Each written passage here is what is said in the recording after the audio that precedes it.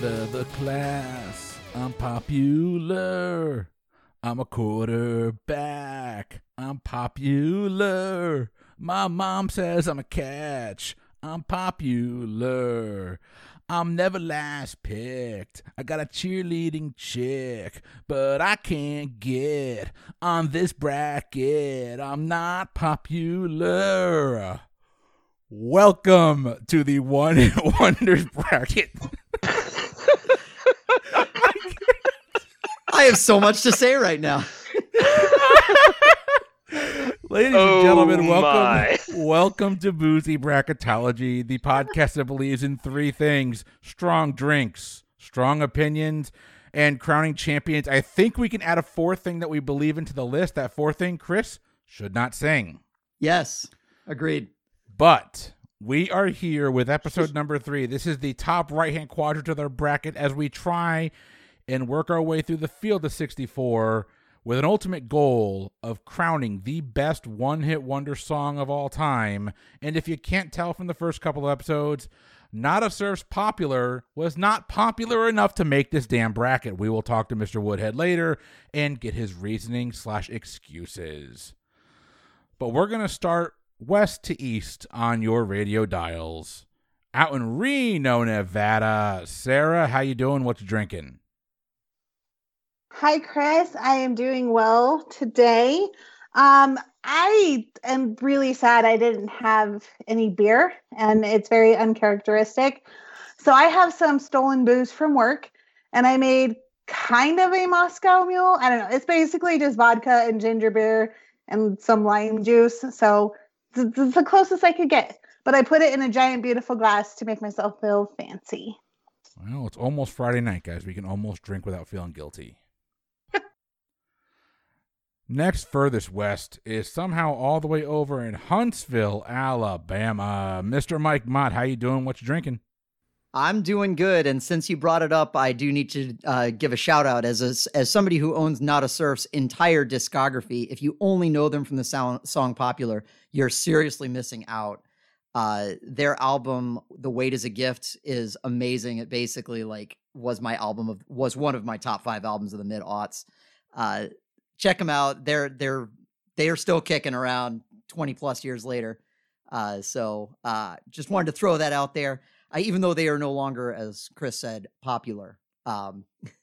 As far as drinks go, this one's going to be a tough one tonight. So I decided to find the strongest beer that I had in my refrigerator. I suppose you could argue I could have just gone for something even stronger, but I was rushing to even get here. So I have the Parkview Porter from Druid City Brewing Company. I think I've had it on here before.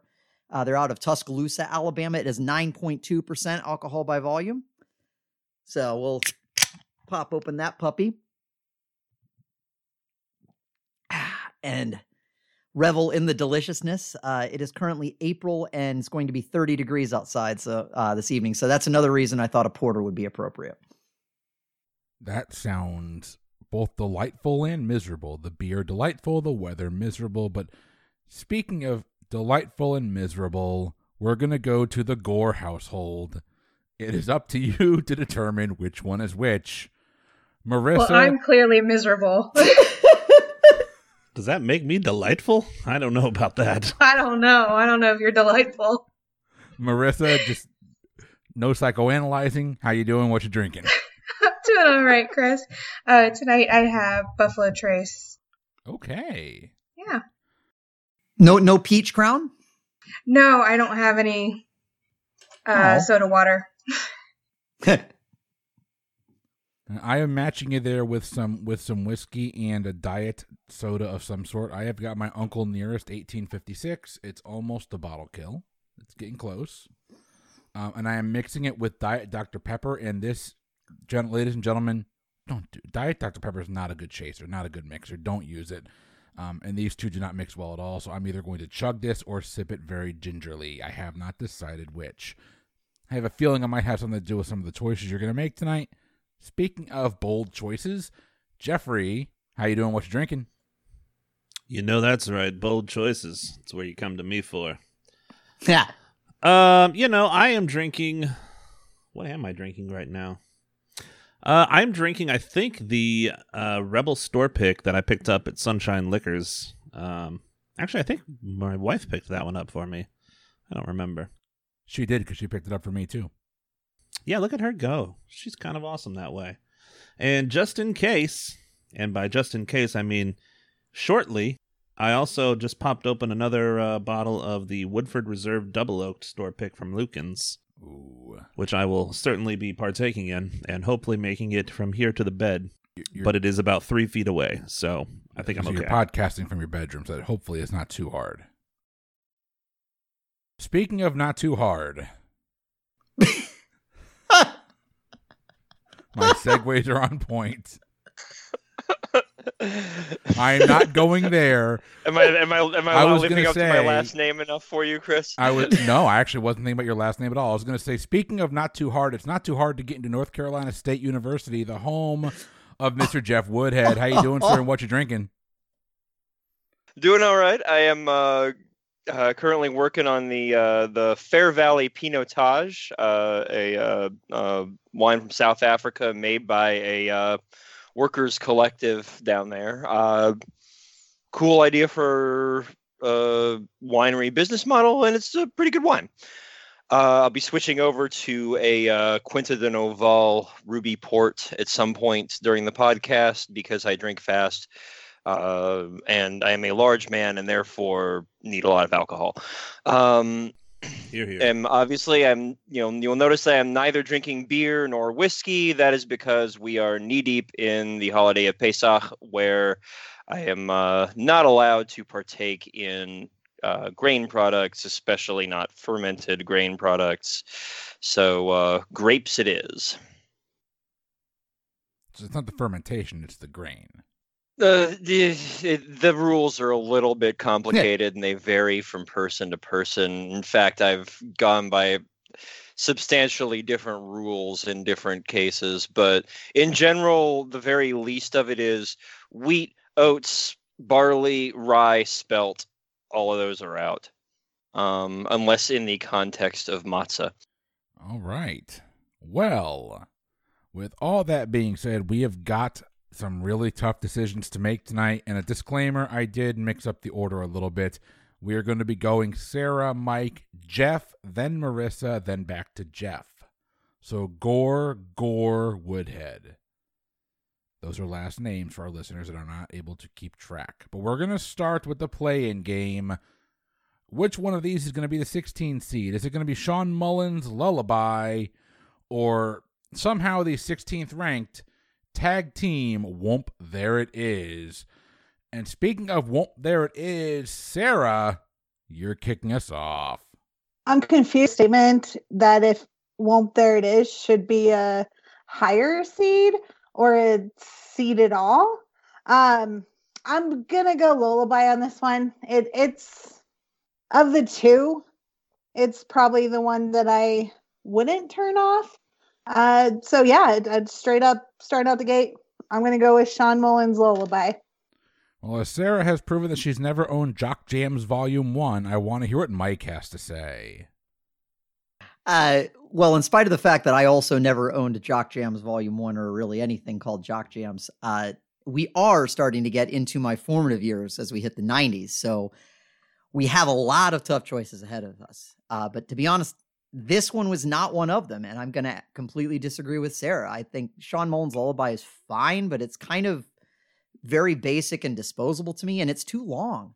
A lot of 90s songs are too long. Like, I kind of was reminded about that as I went back and listened through this playlist. A lot of 90s songs were a little too long. Whoomp There It Is way more enjoyable to me. And I'd forgotten how much fun that song is because you only remember the chorus, whoop, there it is, and now you've got that silly commercial with Tag Team Scoop, there it is. But no, I definitely would vote for Tag Team on this one. I think it's the more iconic song and I think it's more fun. Well, French Vanilla Rocky Road, Chocolate Peanut Butter and Cookie Dough. We are bringing this over to Mr. Jeff Gore. Damn straight. This one was actually kind of annoyingly difficult because if I were to pick the song that I enjoy the most, I would go with Lullaby. But I'm not here to be selfish, And I think that the tag team Whoomp There It Is has clearly made a bigger impact on culture and on music as a whole. So I'm going to go with tag teams Whoomp There It Is. Off the top rope, tag team is close to putting down Shawn Mullins for a 3 count. Marissa, are you going to play the Ultimate Warrior and make the save?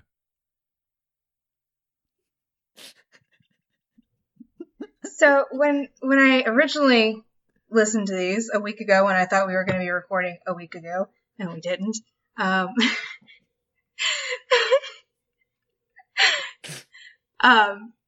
it wasn't difficult. And then I listened to both of them some more, and it came a little bit more difficult. But after doing some research and the overall cultural significance of tag teams Whoomp There It Is, I mean, here's a great quote.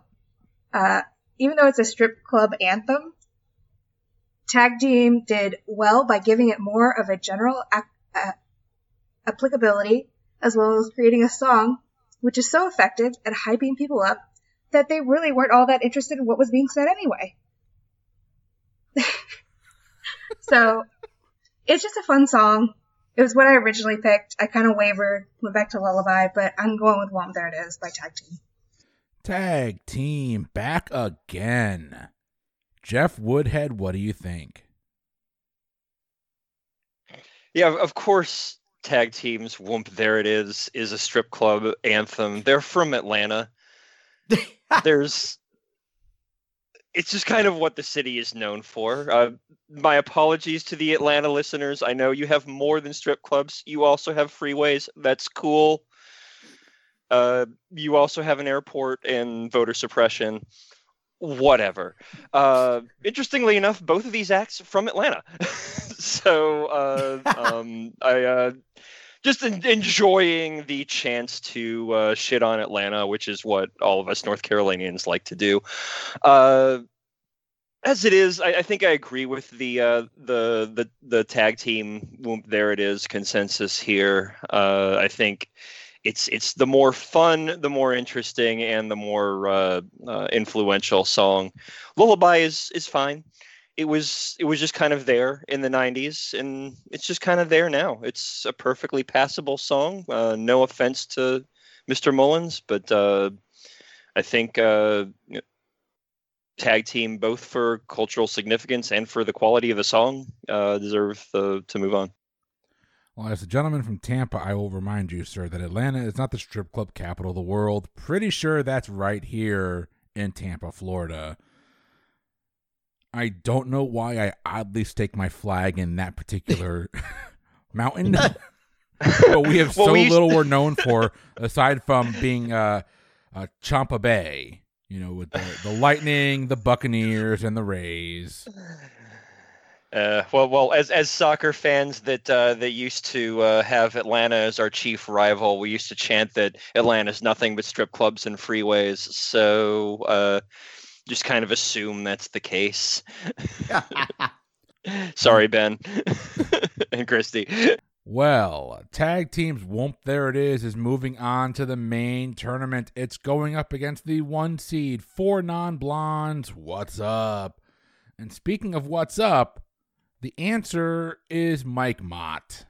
Well, what's up is actually what I want to know. I'm not surprised to find this song on here. I'm genuinely surprised to find it as a 1 seed. I mean, the 90s were full of great one-hit wonders, and I wouldn't think that 4 Non-Blondes would be at the very top of the list. Which isn't to say I don't like the song. You know, yet again, it's one of those songs that does go on a little bit too long, but it's got that great hook in the chorus with the hey, yeah, yeah. And, you know, so it's fun to wail along to when you're in the car and hopefully nobody's listening and you haven't forgotten to put your windows up. I think this one is a little tough because, again, as I said, I really do think Whoomp There It Is a fun song, but I'm going to give my vote to 4 Non-Blondes just because sometimes I do pray. Oh my God, do I pray? I pray for a revolution. But I'll be surprised if the song goes that deep. But I'll give my vote to 4 Non-Blondes. 4 Non-Blondes picks up a vote. Jeff Gore, Weigh in. Yeah, this one kind of same along the same lines as Mike. I really enjoy Whoomp There It Is and What's Up. But I really enjoy belting out What's Up maybe 2 or 3 times, and then it gets really, really repetitive and really, really irritating. And you know what doesn't? You know what I've heard is one of the best hype songs ever? Whoomp There It Is. You know what I hear when I go to any sporting event ever? I hear Whoomp There It Is. You know what I hear whenever I go to any strip club? Well, you know what I would hear if I went to any strip club ever? Whoomp There It Is. You can't argue with its cultural significance. And 4 Non-Blondes, What's Up? I mean, really? I got to take the 16 seed here in this one. Whoomp There It Is for me. The 16th seed has answered a 3-pointer with a 3-pointer, and we're going to bring it over to Marissa. And Marissa, we humbly ask, what's going on? If they could have just titled it that. I know they didn't because of Marvin Gaye, but still. It's a fine song. It's fun, but it goes on for way too long. And again, it doesn't have that cultural significance that Whoomp There It Is does. So I'm going to give it its second point. And I believe that is a point for Whoomp There It Is. Is that correct? That is correct. The 1 seed is trailing as we move into pick number 4. Jeff Woodhead, lock in your pick. Yeah, you know, Mike, I was actually somewhat surprised that this song got to a 1 seed, especially considering some of the songs down ballot here. Like, how is it getting more streams than Baby Got Back? Like, how are 6 songs getting more streams than that, to be honest? Like, when I created this bracket, I looked at the 90s region and was just like, holy crap, that is loaded. And that's going to be a lot of difficult, really weird and really awkward decisions. And this is probably the first of them, which means that I am just going to pass this decision off onto Sarah and allow the weight of the matchup to fall directly upon her shoulders. So give my vote to 4 Non-Blondes, What's Up. I actually do think it's the better song of these two. I enjoy Whoomp There It Is. It's good but not great. Linda Perry's obviously a legendary songwriter that only really had this one song that she was a vocalist on, but has written a ton of other stuff for pop musicians since then. And it's a good song. It's really a good song. So I don't feel particularly shameful about giving What's Up its second vote, but yeah, I really am just passing this off onto Sarah. Sorry. Well, we've discussed on the show before how we do not like punting, and Jeff Woodhead came in and punted. He sort of fake punted in his defense. It was a Woody Woodenhofer fake punt. Well, that's a joke that me and you were going to get. That brings us to a 2-2 tie, bringing this over to Sarah. But because this is boozy bracketology, I'd like to remind everyone we have buzzer beaters here. And if I'm not mistaken, we've already used 2 buzzer beaters in the first 2 rounds. According to my notes, and it's been a couple weeks since we recorded, but according to my notes, both the Jeffs have used their buzzer beaters. So that means Sarah, Mike, and Marissa, would any of you... No, Sarah, you can't. Sorry. Mike and Marissa, would either of you like to lock in your buzzer beater to convince Sarah one way or another? A bunch of shaking heads. Sarah, this is all up to you. I'm starting to get a little concerned that my taste may differ from everyone else, and that maybe that I'm the token country listener on the panel, so maybe I have bad taste. But I didn't vote for Whoomp There It Is last round, and I don't plan on voting for it this round. I like the 4 Non-Blonde song. I like belting it out. It gets repetitive, but I also would like to know how many times all we all sat in a room and sang these multiple times anyway. I don't know what it is. Maybe I also did own Jock Jams, by the way. I need to make that clear. But it wasn't really my jam at the end of the day. I don't know if I'm more just a 90s kind of alternative poppy person. It really didn't do anything for me. I know it's culturally significant. Not that I think either of these are going to move too far in this bracket, but I'm giving my vote to Four Non Blondes. What's up? Four Non Blondes is moving on to the round of 32, and we say goodbye to Whoomp. There it is. Next up, we've got your 8 and 9 matchup, the 8 seed, Any Kamoze. Did I say that right? I hope so. Here comes the Hot Stepper taking on OMC's How Bizarre.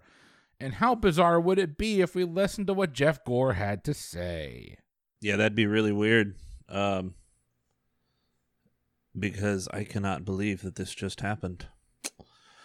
Wow. So these ones were kind of hard for me. Here Come the Hot Stepper obviously has the traditional na-na-na part that I actually had to go in and research because I know that, but it's not actually from this song. And I would love to give you some more notes on that, but I lost them all. So all I'm going to say is I have a hard time voting against a sexy trumpet part, and I'm going to put my vote with OMC's How Bizarre. How Bizarre picks up a first vote, and this is one of those rare instances where a wife gets to tell her husband if he is right or wrong. Marissa, you're up. You know, this one was difficult for me, and I enjoy Hot Stepper. I didn't realize that, so researching it, it's basically poking fun at American rap at the time and how dark their lyrics were. That's why he calls himself a lyrical murderer and all sorts of stuff. But How Bizarre is just so classic 90s. Also, he was a gang member in New Zealand and learned music while he was in prison. So that explains a lot of the lyrics there. So I'm going to go with How Bizarre. How Bizarre's got a 2-0 lead. The 9 seed on the verge of pulling off the upset. Mr. Woodhead, what do you think? Yeah, OMC is a great story as an artist. They one of the few Maori acts that actually became popular. Tragically left us a few years ago. So not going to be upset if it moves on, but I just really love Here Comes the Hot Stepper. Maybe it's just the memory of hearing it at like every middle school and temple youth group dance that we ever went to.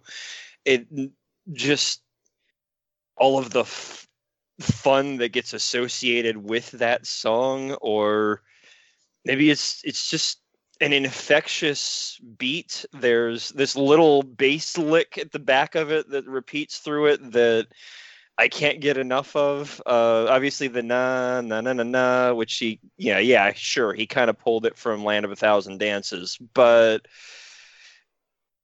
he kind of made it its own, honestly. Like, you hear that and now you think that song, and the Land of a Thousand Dances, you think of other things from that one. So I got to give my vote to Any Kamoze. Here Comes the Hot Stepper. That's right.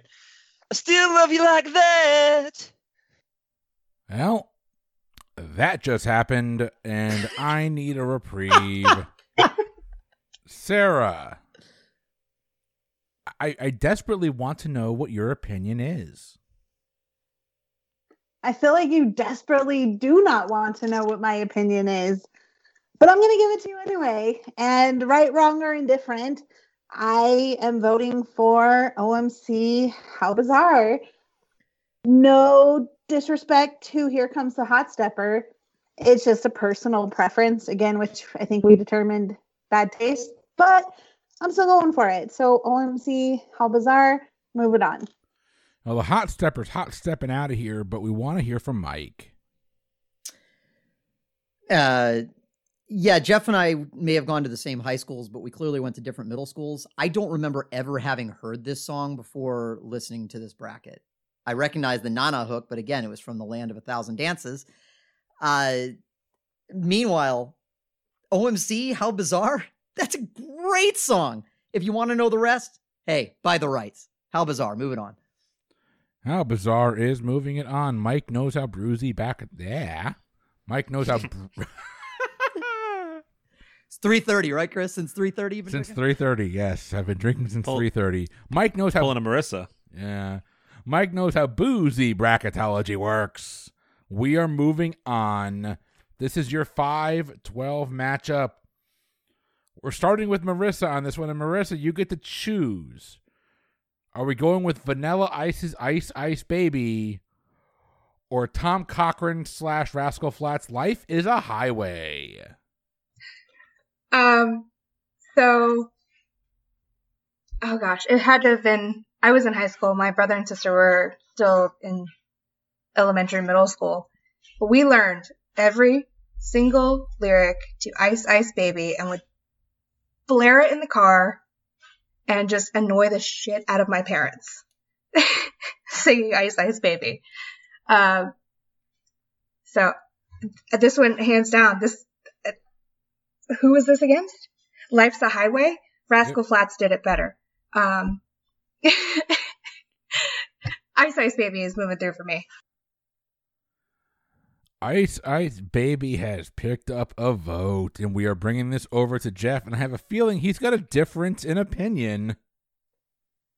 Well, so first off, no, Rascal Flatts did not do it better. Tom Cochrane's version is a classic, and it's Rascal Flatts' version just kind of popified the whole thing and kind of took the soul out of it, unfortunately. And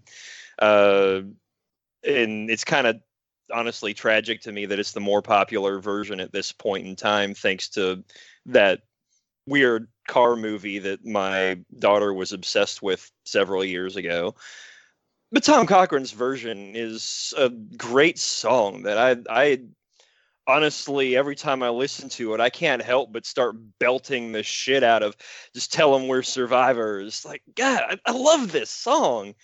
And it really brings, I think, to a question that maybe in a few of Jeff Gore's votes he's come up against, which is, do you vote based on cultural significance? Do you vote based on which is the more ideal one-hit wonder, which is the, what you think of when you think of the 90s in general? Or do you just vote for the song that you like the best and let it all shake out in the end? And because, no question, Ice Ice Baby has had far more cultural impact, has been, it's a song that pretty much everyone can identify off of just one little bass lick that, used to be completely identified with Queen and David Bowie and isn't anymore. But I cannot get past the fact that I just want to vote based on what song I like the best. I know Jeff Gore referred to this as selfish earlier in this podcast, but fuck it, I'm selfish. I'm going to vote for Tom Cochrane's Life is a Highway because I will sing that at the top of my lungs 10 times before I'll rap along with Ice Ice Baby. And as Mike knows, I will rap along and occasionally country cover along with Ice Ice Baby. But Life is a Highway is just a much better song. All right, well, Life is a Highway has picked up a first vote. We are turning off the highway. We're going to continue to A1A Beachfront Avenue. We're bringing it over to Sarah. Sarah got bit by the mute bug. Oh, I think that's a first for Sarah. Welcome to the club. Oh, Sarah, you're somehow still on mute. You unmuted and remuted No, yourself. it's just not clicking off. It's not the mute button. It's my computer that acts like it's from the age that Ice Ice Baby was super popular. It's not my fault. It's poor technology. You're and working I'm on the too Apple cheap to II buy a new GS one. there, so Basically, it takes up like 12 cubic feet. That's my computer. This one was a little bit of a tough one just because Ice Ice Baby is so iconic, but I also personally really like Life is a Highway. I do think that there were obviously better rap songs from this era and a couple that should have been on this list, but are not on this list. And after you guys hung up last time, Jeff and I had an in-depth conversation on this, and he tried to prove me wrong, but I still don't believe him, which is fine. But I think anywhere you go, Ice Ice Baby is going to be the more known song. I don't know that I have really a preference of these two. So in this case, I will choose probably the more iconic song with Ice Ice Baby. Ice Ice Baby has a 2-1 lead. Mike. So, first of all, I would like to remind all listeners that the countrified version of Jeff singing Ice Ice Baby with me on acoustic guitar is actually available somewhere way back in the bonus episode land of the Pub Trivia Experience, along with 2 minutes, yes, 2 minutes of me attempting to chug a 25-ounce beer. I'm not a very good chugger. That being said, I agree with what everyone else has said. This one was a really tough one because Life is a Highway is such a great song. It's so much fun to sing along to. That harmonica just sounds so great. I love a song with the harmonica, but here's what I keep coming back to. When you hear someone say stop, if you're our parents' generation, you know you're stopping in the name of love. But if you're from our generation, it might be Hammer Time, but more than likely, you're about to collaborate and listen. And let me tell you something, folks. We need a lot more collaborating and listening in the world today because we got problems. And I am not sure if Robert Van Winkle can solve them, but he can give a word to your mother. I got to go with Ice Ice Baby on this one.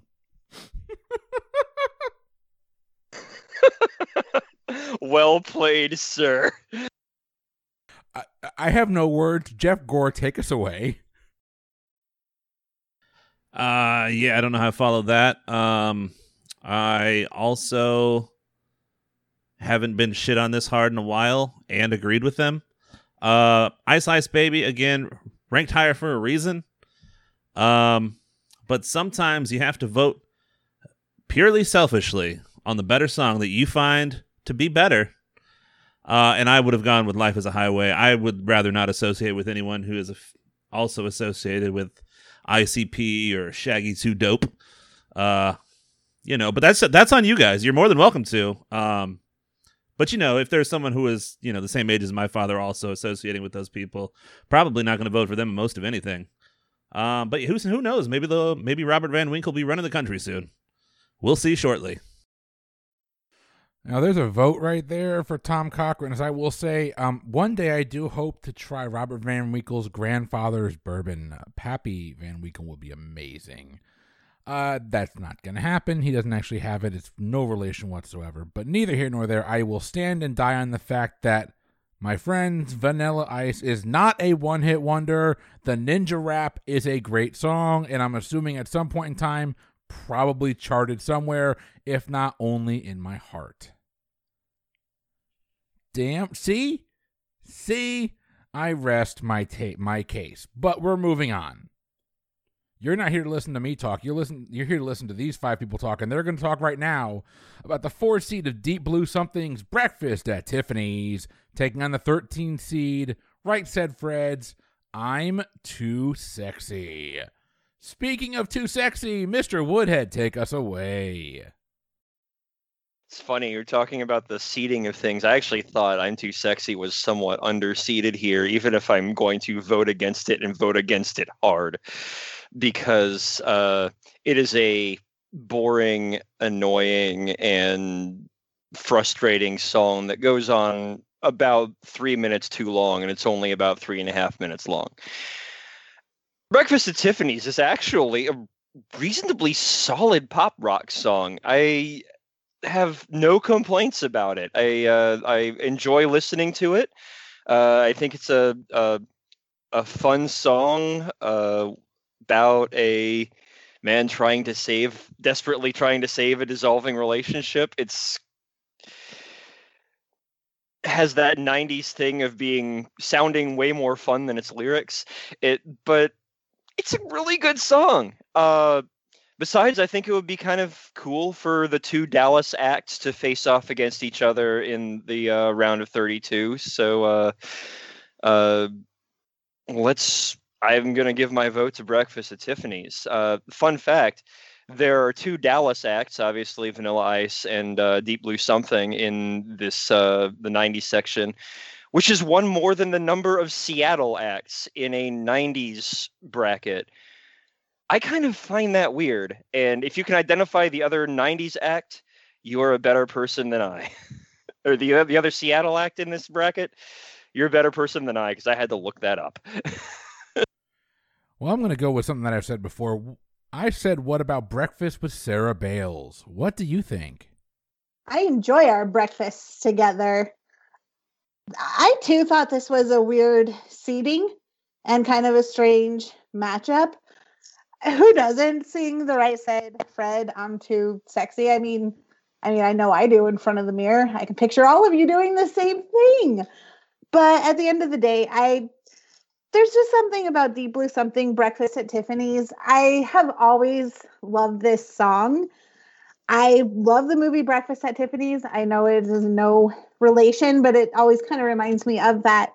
And it's just a good poppy 90s song. And it was one that I remember listening to on the radio quite a bit during the 90s. So I'm going to give my vote to Breakfast at Tiffany's. Breakfast at Tiffany's has a commanding lead as we bring this over to Mike. So I think, first of all, I do want to say breakfast with Sarah Bails, dinner with any meal with Sarah Bails is top notch. Top notch. And especially a beer breakfast. But I did move on. I have moved on to my second beer, by the way. But no, I think they said it perfectly. I think that I'm Too Sexy, it does feel like an iconic song, and in that sense, it seems underseated. But then you actually go listen to it, and you're like, I understand why the seating is the way it is. No one streams that song because it's annoying. Like, no one wants to sit down and listen to I'm Too Sexy. Meanwhile, Deep Blue Something, as Jeff said again, and as Sarah said, it's a really fun, I mean, again, lyrically maybe not so fun, but it's a great little pop rock song.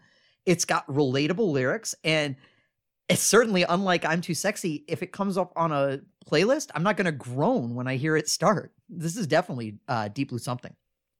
Deep Blue Something is going to take this, but is it going to be a commanding win or a nail biter? You know what? Let's hear from Jeff Gore. Yeah, this one wasn't hard for me at all. I really don't like I'm Too Sexy. So it's Breakfast at Tiffany's. No question. Now that was quick and easy. Marissa, is it a sweep? This is a sweep. I'm Too Sexy had no chance. Move it on. And I can confidently say that would be a 6-0 sweep if my vote meant anything. I'm Too Sexy is going away for good, I hope. We are back to the top. Sarah is leading us off here as we pick between the 6 and 11 seed. 6 seed, Los Del Rios Macarena. The 11 seed, Joan Osborne's One of Us. Okay, so we all know that Macarena is the more popular song here. I don't know if it's still played at weddings. I don't know if anyone's been to a wedding in the last year and a half, but I loved Joan Osborne's One of Us, and I love this song in the 90s. And I felt like this was a time where all of a sudden we started singing or hearing female acts coming forward, not so much in bands. I just remember a lot more of the female artists coming out, and maybe a lot of them are one-hit wonders. There's another one on this list that I absolutely love. But Joan Osborne, One of Us, that was one of my favorite songs. And I think, if God was one of us, just a slob like one of us, isn't that a perfect example of human nature, right? Like, we're all slobs in our own way, whether it physically or mentally. But Joan Osborne, One of Us. Joan Osborne picks up a vote. Mike, you're up. So I want to start by saying this. I was going to thank Jeff for not putting that damn I Love You Always Forever song on this list because it was always playing at my orthodontist office and it still makes my teeth hurt when I hear it. But when I was doing research, yes, I actually do some research leading to this bracket, I found out it never hit number 1 and it was held off for 9 weeks by Macarena. So I feel like I owe Macarena my thanks for that. But really only for that. Yes, I kind of see, Macarena, it's the more iconic song, probably like, yes, I still know the dance. And quite frankly, if it comes on, yeah, I'm still going to do the dance. I admit that. I will. Like once, and then I'll be like, yeah, please change the song. The novelty wore off quickly. I also really like One of Us by Joan Osborne. It was one of those songs, I'll be honest, I had not thought of it in a long time. But when it came on and I immediately heard that little like chiming guitar intro and her going, yeah, like it immediately took me back and it gave me the warm fuzzies. There's something about it that had that impact on me. I always really liked that song.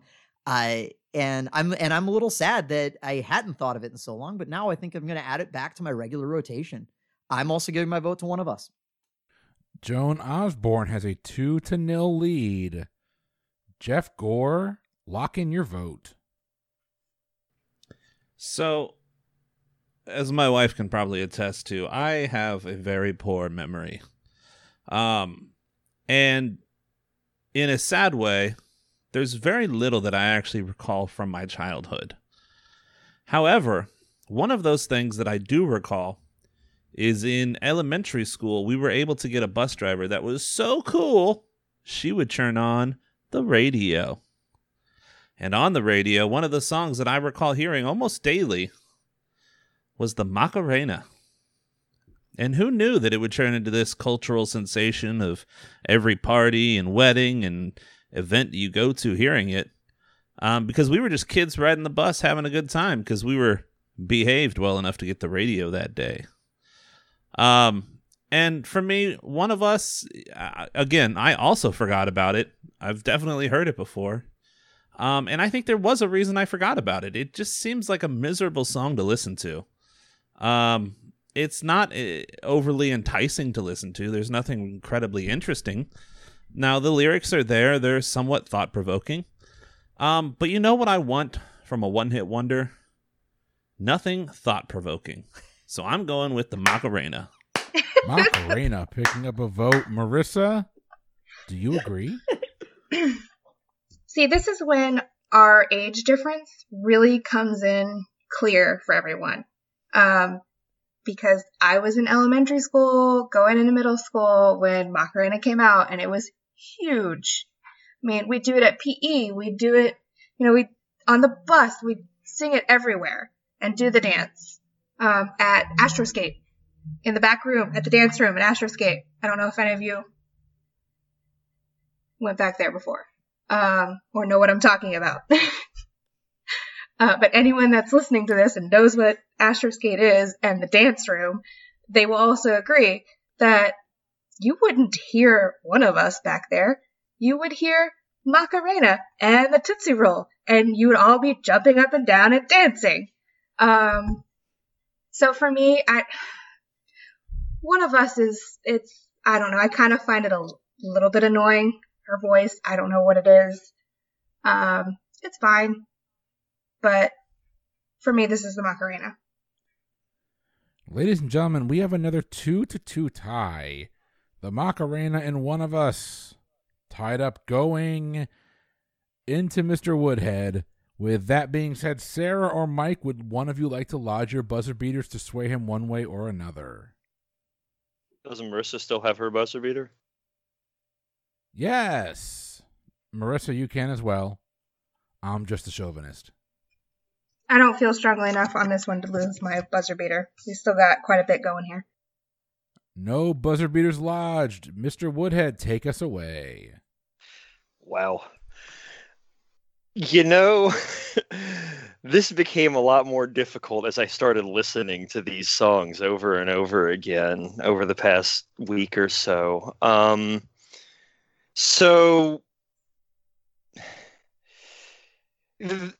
this bracket is showing that there are a lot of really different ways to become a one-hit wonder in America. You can either be a really popular band from overseas that comes up once. You can be a band that just happens to catch lightning in a bottle that one time. You perform way above your station. You just kind of, you're part of a genre that isn't super well respected, but for some reason you hit the song that crossed over. Then you can become a one-hit wonder because you're a Spanish folk band from Seville that some dude randomly decided to remix and invent some crazy ass line dance to, and then everybody started doing the crazy ass line dance and forgot about, oh yeah, these are some random ass folk musicians from Seville that have suddenly gotten popular for no good reason. I find Los Del Rio real interesting for that reason. This is like a couple of guys who had been playing together since 1962. So over 30 years at this point, they had been together as a basically traditional Southern Spanish music act. And suddenly this song becomes popular? Man, the music business is seriously fucking weird, you guys. Either way, so I think we're all used to the Bayside Boys remix of Macarena. It's the one that they always play. It's that one with that techno beat. And yeah, that song fucking sucks. I hate it, and I heard it way too much during the 90s, and I would never vote for that song. That having been said, the actual Los Del Rio song is quite good. It's peppy Spanish folk music. The actual kind of beat of the lyrics matches with kind of the guitar playing. They have this weird at the end of every verse. I can't even do it right. It's freaking hilarious.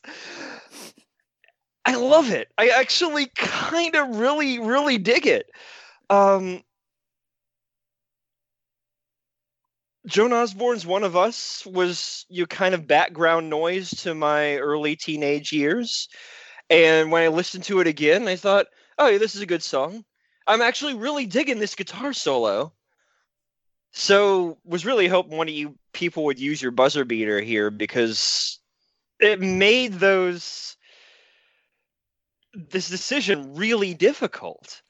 To be honest, I don't think it's going to advance past the next round. Either of the songs that it would be facing after this will defeat it. But I have to give my vote to the original folky version of Los Del Rio's Macarena. The dance version blows. The dance version sucks. It is garbage. But listen to the original, and you'll actually be pretty entertained. Golly gee Willikers, Dad, thank you for your input. The Macarena is moving on. And we are moving on. We have got your 3 versus 14 seed. The 3 seed, Lou Bega's Mambo number 5, taking on the 14 seeds, one of my favorite band names on this bracket, the Divinals, I Touch Myself. Speaking of touching yourself, Mike, we're starting with you. Oh, when I think about all of our panelists here, I touch myself, and I am not ashamed to admit it. Marissa just disconnected the call. I know. I saw. She's like, "Oh God, no, no, come on." I'm sorry. A brief appearance in a Weird Al Yankovic polka is going to have to be the Divinals consolation prize here. I never really got into the song. It's kind of whatever. Mambo number 5 is a blast. Like, okay, I get it. Like, every woman's whose name appears in the chorus probably hates that song. It's probably a little bit of a thorn in her side, but otherwise, that song is just so much fun to listen to. It's got this like great blend of like big band music and the kind of style of pop that was, popular at the time. I think it definitely deserves to move on here. So I'm giving my vote to Lou Bega and Mambo Number 5. Mambo Number 5 trying to shake itself on to the next round. Mr. Gore, your turn, sir. Yeah, this one was really easy. For me, again, it comes down to my childhood. And more importantly, the fact that this song specifically was chosen as a theme song for the 2000 Democratic National Convention. Meanwhile, no one decided to think about the lyrics, "A little bit of Monica in my life," and was promptly removed. No matter what, I'm absolutely going with Lou Bega's Mambo Number 5. Mambo Number 5 has 2 votes. Marissa, you're up. This is another one that, this is a classic for me growing up. It was on the radio constantly. The other one I hadn't heard until this bracket. So, I'm going with Mambo Number 5 because I don't really care for the other one. It's fine. But I don't think it has a chance. Mambo Number 5 picked up its 3rd vote. It's definitely moving on, but I want to hear from all of our panelists. And that means Jeff Woodhead, your turn, sir. What on earth is wrong with you people? We don't have time Seriously. For that. Oh, man. Mambo Number 5 is there. It's okay. It's fine. I'll bop along to it. And at this point, it's probably making the Sweet 16, so fine, sure, whatever. But, well, first off, I Touch Myself is definitely the second best song about masturbation recorded during the 90s, trailing only Longview by Green Day. It is it's a song that I actually expected to be in the 80s bracket until I realized, oh no, wait, it actually came out in the early 90s. So I guess it was part of that whole like Wilson Phillips thing too. But I honestly really enjoy it. I think it's a legitimately fun and well-crafted rock song. Even before you get to the lead singer's sex noises during the bridge, which, okay, yeah, that a little over the top, but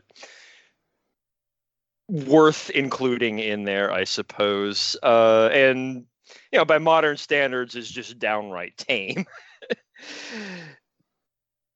I think I Touch Myself deserves at least 1 vote because, come on, guys, it really was a early 90s classic. It was literally everywhere during the early 90s. And yeah, seriously, I don't know what's wrong with you people. Mike has an interjection. Yeah, I just got to point out, Longview wasn't even the best song about masturbation on Green Day's Dookie album. Okay, well, if you count that secret track. Everyone counts the secret track. Okay. Anyway, sorry. So as I sit here and contemplate who has the time to rank their favorite songs about masturbation, let's hear what Sarah has to say. I was trying to decide which way to go with that, but I'm going to go. I was going to give my vote to Mambo Number 5. I'm still giving my vote to Mambo Number 5. But who doesn't remember I Touch Myself in fucking Austin Powers? Like, I love that movie. My brother and I literally have conversations with only Austin Power gifts. So for that, it has enough credit in itself that I kind of stopped when I was making my picks to maybe I would only vote for it because of Austin Powers, which ultimately is probably not the right thing to do. So my vote does go to Mambo Number 5, but I will never forget the song I Touch Myself because of Austin Powers. Oh my gosh, I feel such shame that I had forgotten all about that. Thank you, Sarah, for bringing that up. This bracket is just 100% a millennials versus Xers Mambo number 5 is definitely moving on to the round of 32. We are on to our 7-10 matchup, and we have had a decidedly shocking amount of no upsets. If you count an 8-9 seed and upset, that's the closest thing we've gotten. Let's see what happens here. The 7 seed, Sir Mix-a-Lot's Baby Got Back. The 10 seed, L.E.N. Steal My Sunshine. And I'm assuming it's L.E.N. and not Len. I have no idea. It's Len. I always thought it was Len, but I have no idea either. You go either way. Lynn, too. Okay, doesn't matter, because you know what does matter? What Jeff Gore has to say. Oh my gosh, I feel special for once. So I think it's really important to make clear some of these decisions are very hard. And it takes a lot of research, a lot of time to figure out what exactly you're going to make a choice on. And a lot of times, it just comes down to personal preference. And, for me, I would never say that there's anything selfish about taking personal preference over cultural relevance or anything like that. What's more important is making sure that waffling at all times is perfectly acceptable. That being said, Sir Mix-a-Lot's Baby Got Back is absolutely the more culturally relevant song in this bracket here. But when listening to both of them, I just can't get over how much more I love Steal My Sunshine. So I'm going to take the easy way out and go for Steal My Sunshine. Marissa, do you agree with your husband? I'm not going to answer that. I just lost my complete train of thought. Baby Got Back, iconic. Absolutely iconic. Everyone loves it. Everyone will sing it. But they only sing, like, that chorus part. That's it. They don't know anything else. They don't know any of the other lyrics or the 6 other verses that are along with it. I guess you could say the same for Steal My Sunshine, but it's so much fun. Steal My Sunshine is so fun. And apparently it was written after a 3-day rave where this brother and sister singer-songwriter duo just partied and then wrote a song. And how can you not love that? So I'm going with Steal My Sunshine. Steal My Sunshine has a commanding 2-0 lead on what I thought was a heavy favorite in Sir Mix-a-Lot. Apparently I'm wrong, but we're bringing this over to Jeff Woodhead. So did y'all guess the other Seattle artist? The one Seattle artist on our 90s bracket? That's right. It is the pride of the Seattle rap scene, Sir Mix-a-Lot. The only Seattle artist on our 90s bracket. You can find that as weird as you want. Whatever. The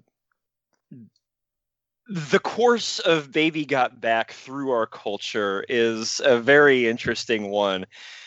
In 1992, the video was actually somewhat briefly banned by MTV for, I guess, just excess lasciviousness.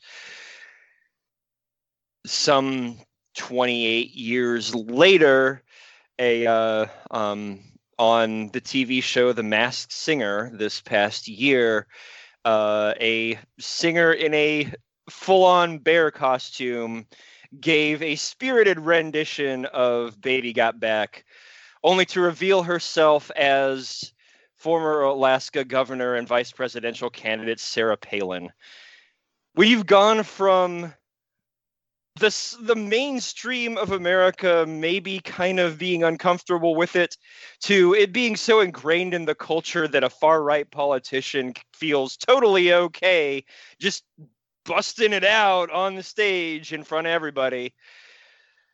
You can kind of follow how our culture has shifted from the early 90s to today in that.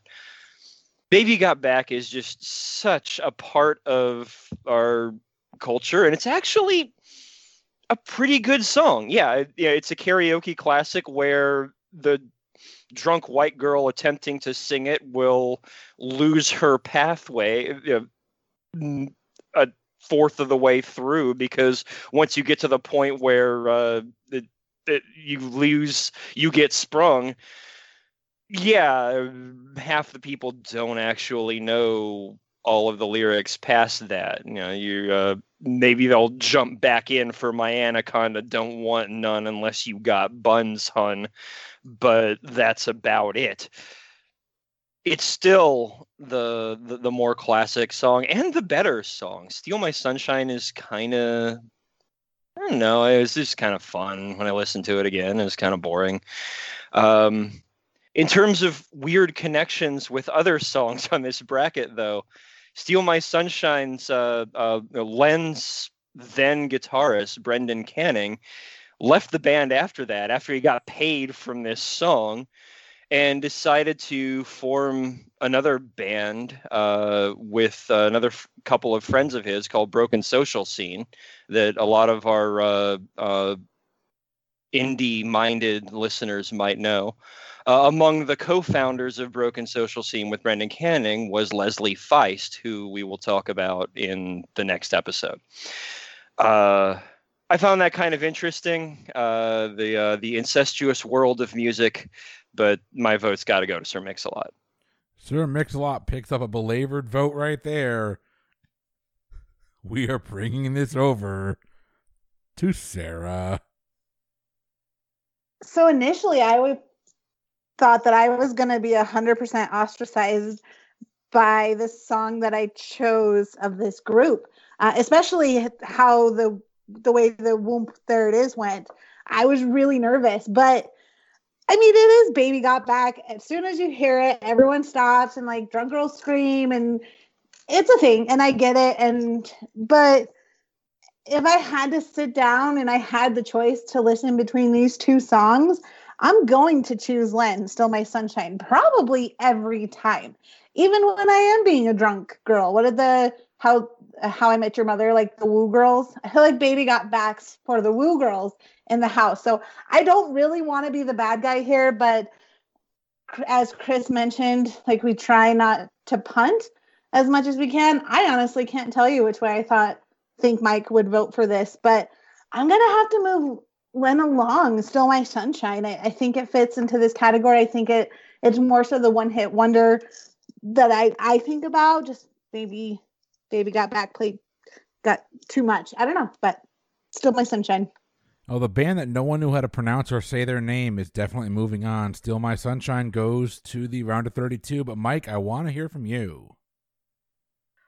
Wow, I genuinely had this whole rant prepared about how I really didn't want to steal my sunshine, but this was possibly the worst draw ever. I was legitimately going to say I think Sir Mix-a-Lot might be the most underseeded song in Boozy Bracketology, or entity in Boozy Bracketology history, and possibly also the NCAA tournament. I was floored to find it as a 7 seed, but maybe it was correctly seeded because it lost to Len Steal My Sunshine, which I actually think is a really good song. And I think by all rights, Len Steal My Sunshine is probably a Sweet 16 song, at least. And I thought that sucks because it's going to lose here to Sir Mix-a-Lot, which I would have thought was maybe a favorite to come out of the 90s region. And I'm clearly wrong. I don't have a whole lot to add besides what Jeff said. My vote was going to be for Sir Mix-a-Lot because it's clearly the more iconic song. I think both these songs are fun, and I would have to give it to Sir Mix-a-Lot Baby Got Back just because it's that much more iconic. But it doesn't matter. Len's moving on. I can't complain because I love that song too. Still My Sunshine's got a spot in the round of 32 as we go to our last vote of the evening. Marissa, you are starting us off here. Are we going with the 2 seed, the Proclaimers, 500 Miles, or Sean Colvin's Sunny Come Home? This was not difficult for me. Sunny Come Home, it's a decent song, but it's not the one that I'm going to sit there and sing.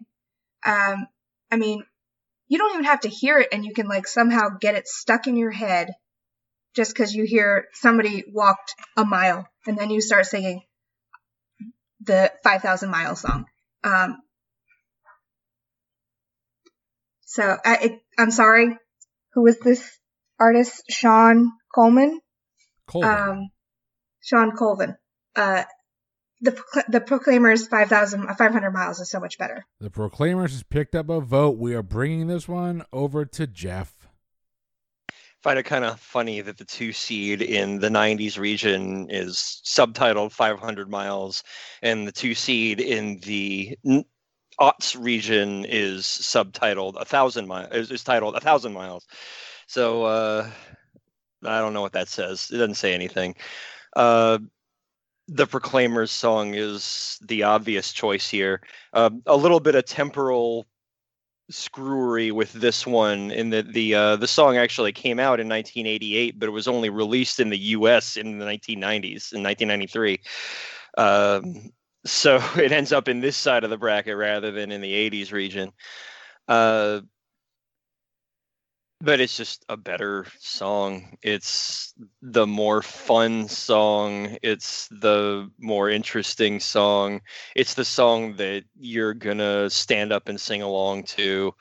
And as XKCD pointed out in their, actually, I guess wasn't technically an XKCD. It was a What If from Randall Munro, who writes XKCD. He calculated that during the length of the song, I'm Gonna Be 500 Miles, the International Space Station moves almost exactly 1,000 miles. That's right. It walks 500 miles and then 500 more as the song is concluding. So I think that's just really fucking cool. Anyway, give my vote to the Proclaimers here. Move the Scotsman on, please. As long as it gets another vote, at least. The Proclaimers have picked up another vote. We're bringing this over to Sarah. Mute buttons are hard. No, it's still, I don't know what's going on with it tonight. But yeah, I mean, I feel like I've had the privilege of moving some songs along tonight, whether it's good, bad, or indifferent. And some people might hate me for it, and I'm really sorry. But I initially actually chose Sunny Came Home, and then I listened to these again. And yeah, 500 miles, it comes on and gets stuck in your head. The music video to it's totally rad. I'll take it anytime. So I'm moving the Proclaimers 500 miles along. The Proclaimers are moving along. Let's see how close this was. Mike, you're up. Well, we began with a Sean and we're ending with a Sean, and neither one of them are getting my vote. Although I do really like Sunny Came Home. I think it's a great song. I think it's better than a lot of the other pop ballads that are on here. To be honest, I like Natalie Imbruglia's Torn more. Not sure why that's not on here. I'm sure Jeff will say that she had another hit, or oh yeah, she was in Johnny English, so it doesn't count. But none of it really matters.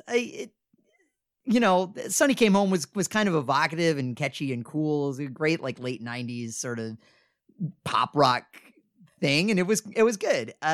It's not the Proclaimers 500 Miles. That song is infectious and catchy. They could listen to it on an entire road trip on repeat in How I Met Your Mother and never get tired of it, and you kind of understand that. Like you get tired of it, and then for a brief period of time, by the end, it has just completely sucked you in. That's how it goes. That's that kind of song. It is definitely more iconic, and it is definitely moving on. It's definitely getting my vote. 4-0, and we are going to Jeff Gore. Do we have a sweep? Well, I hate to break it to you. There's some things that we need to know about Sean Colvin's Sunny Came Home. Sunny Came Home was actually the Grammy Award winner for both Song of the Year and Record of the Year. I mean, this is not a one-hit wonder that didn't do anything else. This was a big winner. Unfortunately, the best thing about Sunny Came Home is when it was interrupted by ODB when they were saying that Wu-Tang is for the children. Because other than that, it's just a very depressing song about a woman who wants to burn down her old house. And I can speak for every drunk guy out there, and we all want to be at the bar, at the club, at everywhere, proclaiming quite loudly 500 miles. 500 miles absolutely sweeps this. The Proclaimers have marked their spot in the round of 32, and that brings us to the end of our bracket tonight. Your winners. 4 non-blondes, What's Up will be taking on OMC's How Bizarre. Vanilla Ice's Ice Ice Baby will go up against Deep Blue Something, Breakfast at Tiffany's. Los Del Rios of Macarena taking on Lou Bega's Mambo number 5. And then the big upset of the night, Lend Steal My Sunshine will be taking on the 2 seed, the Proclaimers 500 Miles. We will be back next time with the final portion of the round of 64. If you're enjoying the Boozy Bracketology podcast, leave us a 5-star rating, write us a review wherever you listen to the show. That'd be amazing. Find us on Facebook and Instagram, Boozy Bracketology, on Twitter at Boozy Brackets, boozybracketology@gmail.com. For the Boozy Bracketology podcast, I have been Chris. I have been Sarah. I have been Mike. I'm Jeff. And I am also Jeff. And we will see you next time. Have a good one, everyone.